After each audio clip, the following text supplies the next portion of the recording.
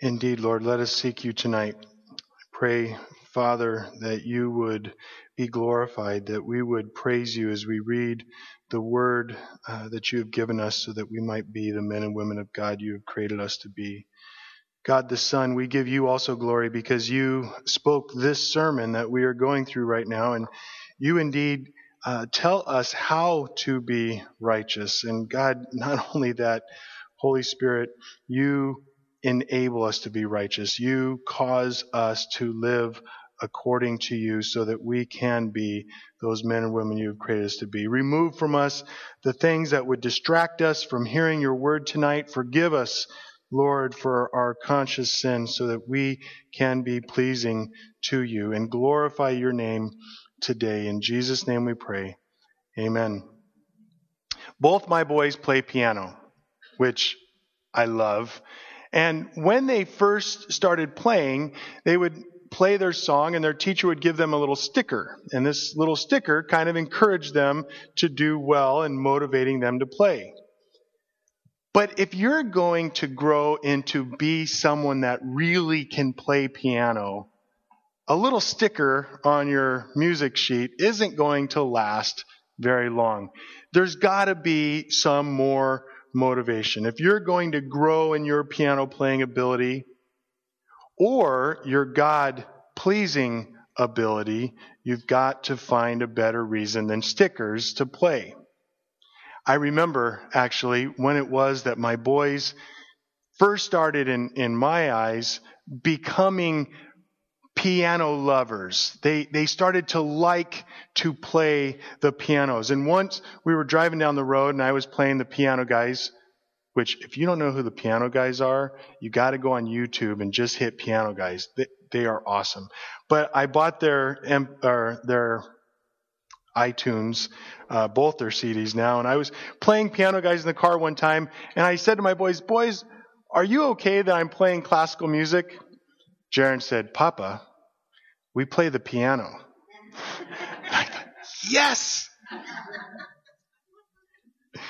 My boys had learned to play the piano for the joy it gave them. And that gives me enormous joy. Now, the Sermon on the Mount is Jesus unpacking what it looks like for us to live a life that enjoys glorifying God, that enjoys and longs to live godly lives, not because we get little stickers or we get brownie buttons, but because it pleases the Lord. And it is this kind of heart that only God can give us that enables us to live by Jesus's big idea of preaching. And I've said this many times, but the Sermon on the Mount is unpacking Matthew chapter 4, verse 17, which says, repent, or change your mind, change how you're thinking about life, for the kingdom of heaven, the power of the living God is as close as your fingertips. Now, one way of describing the kind of life that exists in light of the power of God at our very fingertips is righteousness. Righteousness in general simply means living in a right relationship to God, living in such a way that you are pleasing Him. When we repent, when we turn away from our sin and turn towards the power of God available to us, we'll be living the kind of life that pleases God. And you can bet your bottom dollar that when we are living like that, He will be happy to please us. It's exactly what Jesus says in Matthew 5:6. Blessed are those who hunger and thirst for righteousness, for they shall be satisfied. But now, confusingly, righteousness is both a condition and it can be a description of actions. Here in Matthew 5:6 that we just read and how I defined it above, righteousness is a condition. It is a relationship with our God that is established by grace through faith. And this kind of righteousness, this condition righteousness, is far greater than any acts righteousness or deeds righteousness. And that's exactly what Jesus is saying in Matthew 5:20 when he says, "For I tell you, unless your righteousness," this condition, "exceeds that of the scribes and Pharisees," or merely living out an acts righteousness, "unless it exceeds them, you will never enter the kingdom of heaven." Jesus, however, uses this idea that I'm calling acts righteousness or deeds righteousness, both positively and negatively. In our passage today, he uses it negatively. When we get to Matthew 6:1, he says, "Beware of practicing your righteousness," or as the NIV says, your acts of righteousness, "before other people in order to be seen by them." We're going to spend some time on that phrase tonight. "For then you will have no reward from your Father in heaven." But Paul also uses this idea, he's not using the same words, when he says in Philippians 2:12, "Work out your salvation with fear and trembling." In other words, if we are going to have a condition of righteousness in our hearts, it's going to come out in how we act. Or, as I say, if we are going to be recognized as those who are righteous, then they are going to have to see some righteous acts that prove what we say we are. And that brings us to our main idea tonight. You and I need to live for an audience of one. We need to live for an audience of one. Before we can look at these righteous actions that Jesus is going to list 3 of them for us tonight, before we can look at them, we need to understand the heart of what Jesus is getting at when he uses these 3 examples.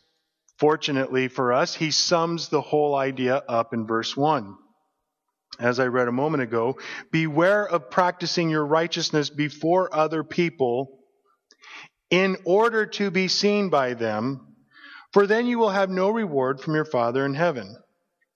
Now, if you're reading this in the Bible, which I'm telling you, you need to be doing as we're going through the Sermon on the Mount, hopefully you're continuing to read through the Sermon on the Mount. As you're doing this, you're going to notice that, wait a minute, Jesus just said something like this, and sure enough, he did in verse 16 of chapter 5. He says, "In the same way, let your light shine before others." Let your righteous acts shine before others, so that they may see your good works and give glory to your Father who is in heaven. Now, there's a relationship between these 2 seemingly contradictory ideas going on, and this relationship is summed up in one word: hypocrisy. Hypocrites, as we know, are rightly maligned, but it is not generally understood what a hypocrite really does. Like many words, hypocrite has lost its meaning and has just become some insult that you send to somebody because you don't like them. So essentially, a hypocrite is someone who, catch this, pretends to believe something they don't really believe. A hypocrite is someone who pretends to believe something they don't really believe. The essence of hypocrisy is lying to self, to God, and or to others about your heart, about your motives, about what it is you're trying to accomplish in doing or not doing something. These verses that Jesus has here in Matthew 6 give a really good understanding of hypocrisy in action. And in them, the unifying false belief, the unifying idea that the hypocrites are pretending to have, is that they're saying, God is going to reward my righteous acts, my almsgiving, my giving money to the poor, or my prayer, or my fasting. Now Jesus, who can look into our hearts better than any of us can, knows that they are lying. Because what they really believe is that God's reward is not enough. Or that God really isn't going to reward me in this situation. So I got to get my own in whatever way I can. So I'm going to give money so other people can see me, or I'm going to pray so other people can see me, or I'm going to fast so that others people can say, what a great guy he is or she is. They want others to see them doing these righteous acts so that they will get some reward. Now, that's a tricky one because there's a lot of different kinds of rewards that they could be after. So, I thought, you might be a hypocrite if when you confront somebody with their sin, you're belittling them in your heart. Remember several weeks ago we talked about that. It was the whole essence of condemnation. You might be a hypocrite if when you are confronted by your sin, you make excuses for it. How many times do you ever think, oh, it's okay that I do this one time because I had a really hard day? Am I the only person who ever does that? Of course, you might be a hypocrite if you silence your opposition by appealing to derogatory stereotypes, lying, or scare tactics. Oops, I'm sorry. I started talking about Washington, D.C. Never mind. If, on the other hand, you believe Matthew 6:1, you believe that it's true and that God will in fact come through for you, which is exactly what Hebrews 11:6 is talking about, then when you are in fact doing something that demonstrates a righteous heart, Matthew 5:16 will be true for you, and you won't be a hypocrite because you'll be doing your righteous acts in such a way that anybody who happens to see these righteous acts will instantly give glory to God and not to you. Of course, there is the other side of this question. I have to say this because it's hugely important. You might not be a hypocrite when you are acting like you love someone so that you can grow in your ability to love someone. Sometimes we need to act our way into righteousness. And I don't think that's hypocrisy, because what you're doing is you're saying, God, I don't have what I need you to give it to me. And C.S. Lewis makes the best quote on this. He says, don't waste time bothering whether you quote unquote love your neighbor. Act as if you did. And as soon as we do this, we find one of the great secrets. When you are behaving as if you loved someone, you will find yourself disliking him less. Taking one more step to loving him as you should. In reality, far from being a hypocrite, when you start acting like you are obeying Christ's commands, you will find that you are participating in the only known cure for hypocrisy. And what is that? To live for an audience of one. To live because you have one person you want to convince, you want to receive his applause. Okay, so that's the principle. The principle is we're not hypocrites when we're living for an audience of one. And a hypocrite is someone who pretends to believe something they don't in fact believe. And that, by the way, is written on the other side of your notes if you want that quote. So let's look at the three examples Jesus gives for living for an audience of one. How do we go about living not as hypocrites, but as those who truly love our Lord Jesus? And we find that in Matthew chapter 6, verses 2 through 4. Jesus says, thus, when you give to the needy, sound no trumpet before you, as the hypocrites do in the synagogues and in the streets, that they may be praised by others. Truly, I say to you, they have received their reward. But when you give to the needy, do not let your left hand know what your right hand is doing, so that your giving may be in secret, and your Father who sees in secret will reward you. And in these 3 very short verses, Jesus establishes a pattern that's going to continue all the way through verse 18. And this pattern is how you and I go about actually pleasing the Father. The first one is Jesus presumes, he assumes that you are going to be doing things like giving money to the poor, praying, and fasting. The second is he warns us not to do these things in such a way as to elicit the applause of men. Don't do it because men's applause is exactly that. It goes away. Number 3, Jesus then gives us a sure-fire, guaranteed way of pleasing your Lord. And lastly, he promises a reward for doing our righteousness his way. Now, in this case, in the idea of giving money, Jesus presumes that we will give our time, our talent, and our treasures. You've heard me use those examples several times.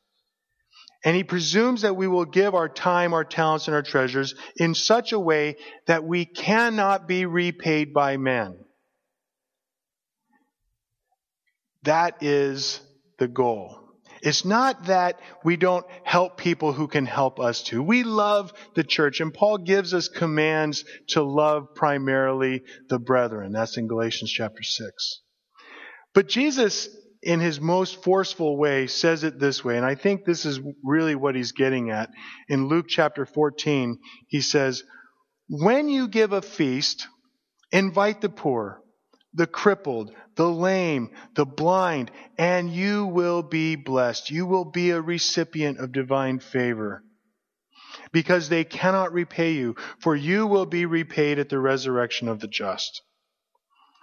Giving in such a way that you're not interested in being paid back is the surefire way of living for an audience of one.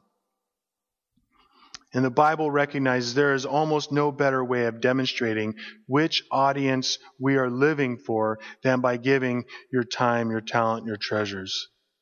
Because Jesus will declare in just a few short breaths, we'll get here in a couple weeks, he says, where your treasure is, there your heart is also.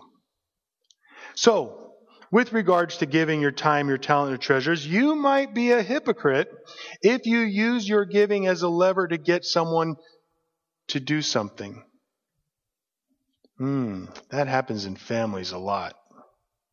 At least, maybe that's just my family. You might be a hypocrite with regards to giving when you think that your giving ought to give you a lever to get someone to do something or give you something for you.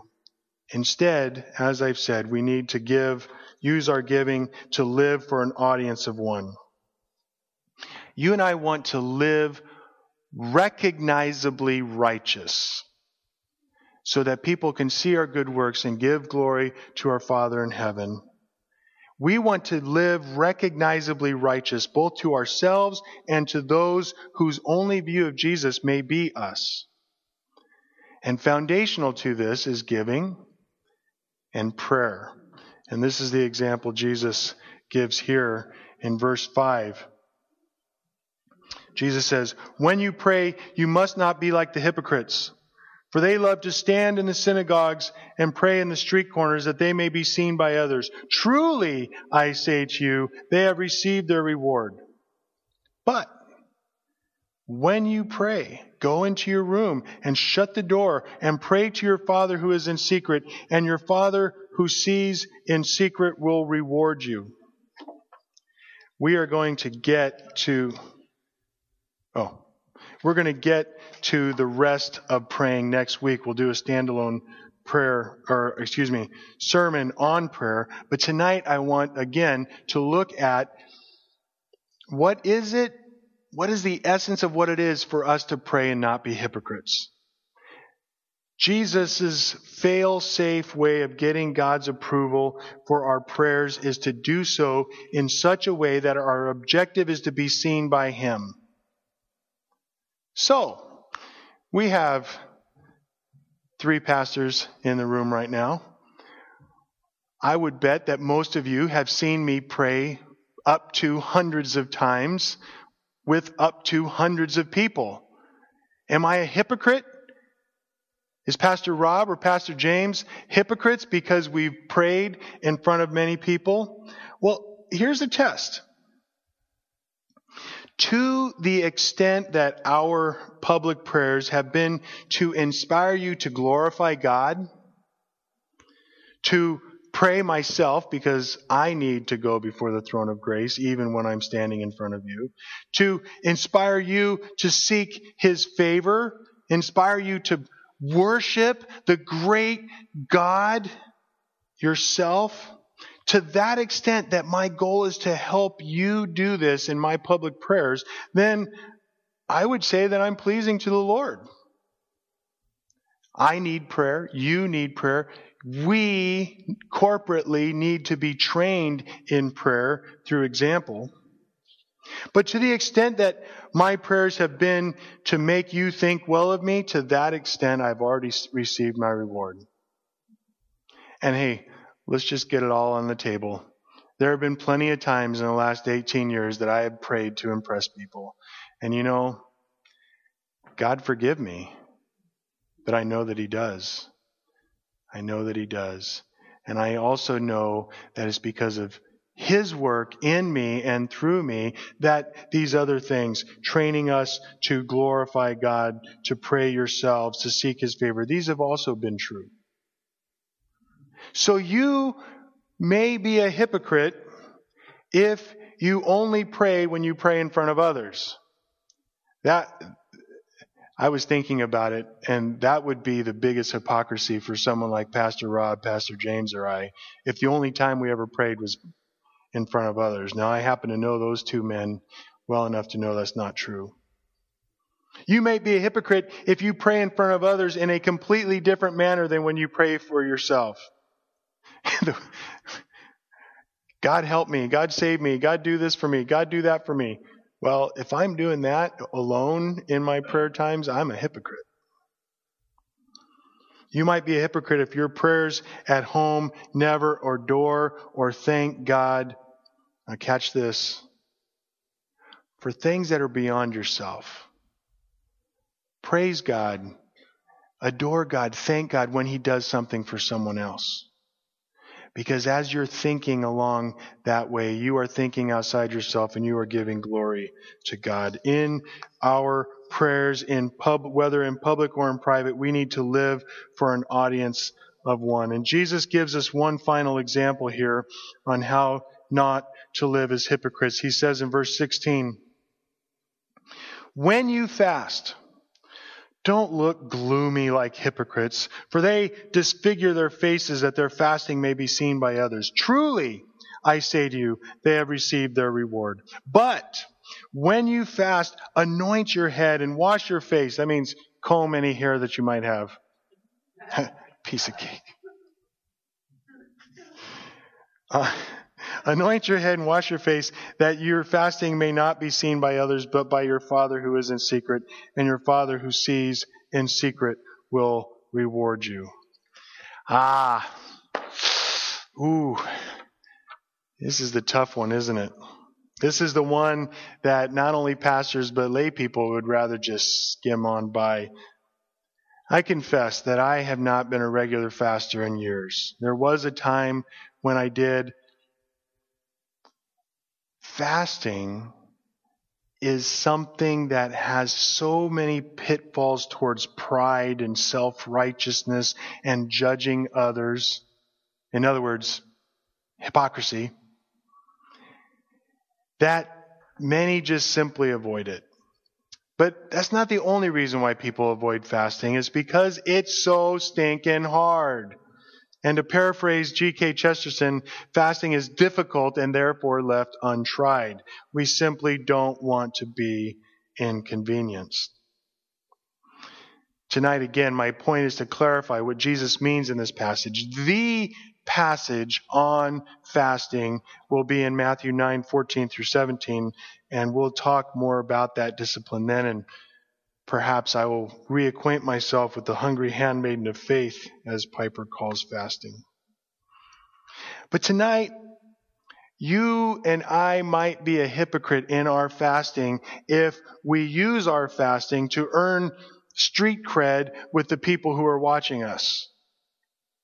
You might be a hypocrite when you fast, when you're using your fasting to impress God with your righteousness. I was thinking about that. Really? You're going to try to impress God with your righteousness? Good luck with that. You might be a hypocrite if when you fast, you might be a hypocrite if when you're fasting, you're not actually fasting. I'm sorry, I can't read. You might be a hypocrite if you believe that fasting could be an effective tool for you in your becoming righteous, but you don't do it. Now again, when we get to Matthew 9:14 through 17, I'm going to have a lot to say about this because it's a hugely important topic. And what I don't want you to hear from me tonight is that you all need to go out and start fasting. I actually firmly believe you should not fast until you have sat under the scriptural teaching and found out what it's all about. Again, we'll talk about that later. So in our passage tonight, we learn the exact same principle through 3 illustrations of common and effective good means of exercising this condition of righteousness so that we will become more like Jesus. And that principle boils down to this idea of you and I must live for an audience of one. Why should we live for an audience of one? Essentially, it's because we want to be rewarded by Him. Because for whomever you play, you will be rewarded by that audience. So that begs a very important question. What does it look like to be rewarded by God? And the correct answer is, I don't really know. But the second correct answer is there are a few very important principles that we can learn from Scripture about what these rewards will look like. And the first one I give is the rewards God will give are completely grace. You will not earn a single reward in heaven. They are grace from beginning to end, and you and I can't deserve them. The second principle we learn from Scripture is that the rewards God will give are also in line with or in accordance with whatever it was that we did that gets ultimately rewarded by God. You're not going to fast as the TV preachers might want you to believe so that you can get a brand new F-250. You're not going to pray in public so that you get some thing. That's not the reward that God gives. And the third principle we learn about the rewards from Scripture that God will give us is all of the rewards, their primary purpose is so that you and I can enjoy God better, that we can enjoy God more. That's what the rewards ultimately will do. Now, people who get doctorates talk about rewards being internal to an activity and external to an activity. What does that mean? If you play the piano because you want to get stickers on your book, that's fine when you're a child. But if you're 13 and 15, or you're 63 or 65, you're probably going to need more than that. This is because stickers for piano playing are a reward external. There's something that's outside of what piano playing is. They really aren't a part of the piano experience. But as my boys, sorry boys, I'm using you tonight. As my boys, one of them just played the Turkish March for his recital, and the other played All of Me by the piano guys. He did an excellent rendition, by the way. And you enjoy it. And you hear your 15-year-old just sitting down at the piano and playing. Yes. That is a reward internal to piano playing. It's something that you get by doing it. It's a natural extension of what it is you're doing. Now, if you give money because you want to impress people that you really have no responsibility to impress, then your motives are going to be external. And that is going to mean you're a hypocrite. Or, to use another term, you're a mercenary. If instead you and I give our money, we pray and fast because we want to please the one person that you ought most to want to please, no matter how many people see you practice your righteousness, you will not be a hypocrite. You are a Christian. A wise one at that, because you live for an audience of one. Lord Almighty, we come once again and we confess that we cannot do this on our own steam. Lord, it is only because you send your Holy Spirit to live in us and through us that we can hope to begin to live in this manner.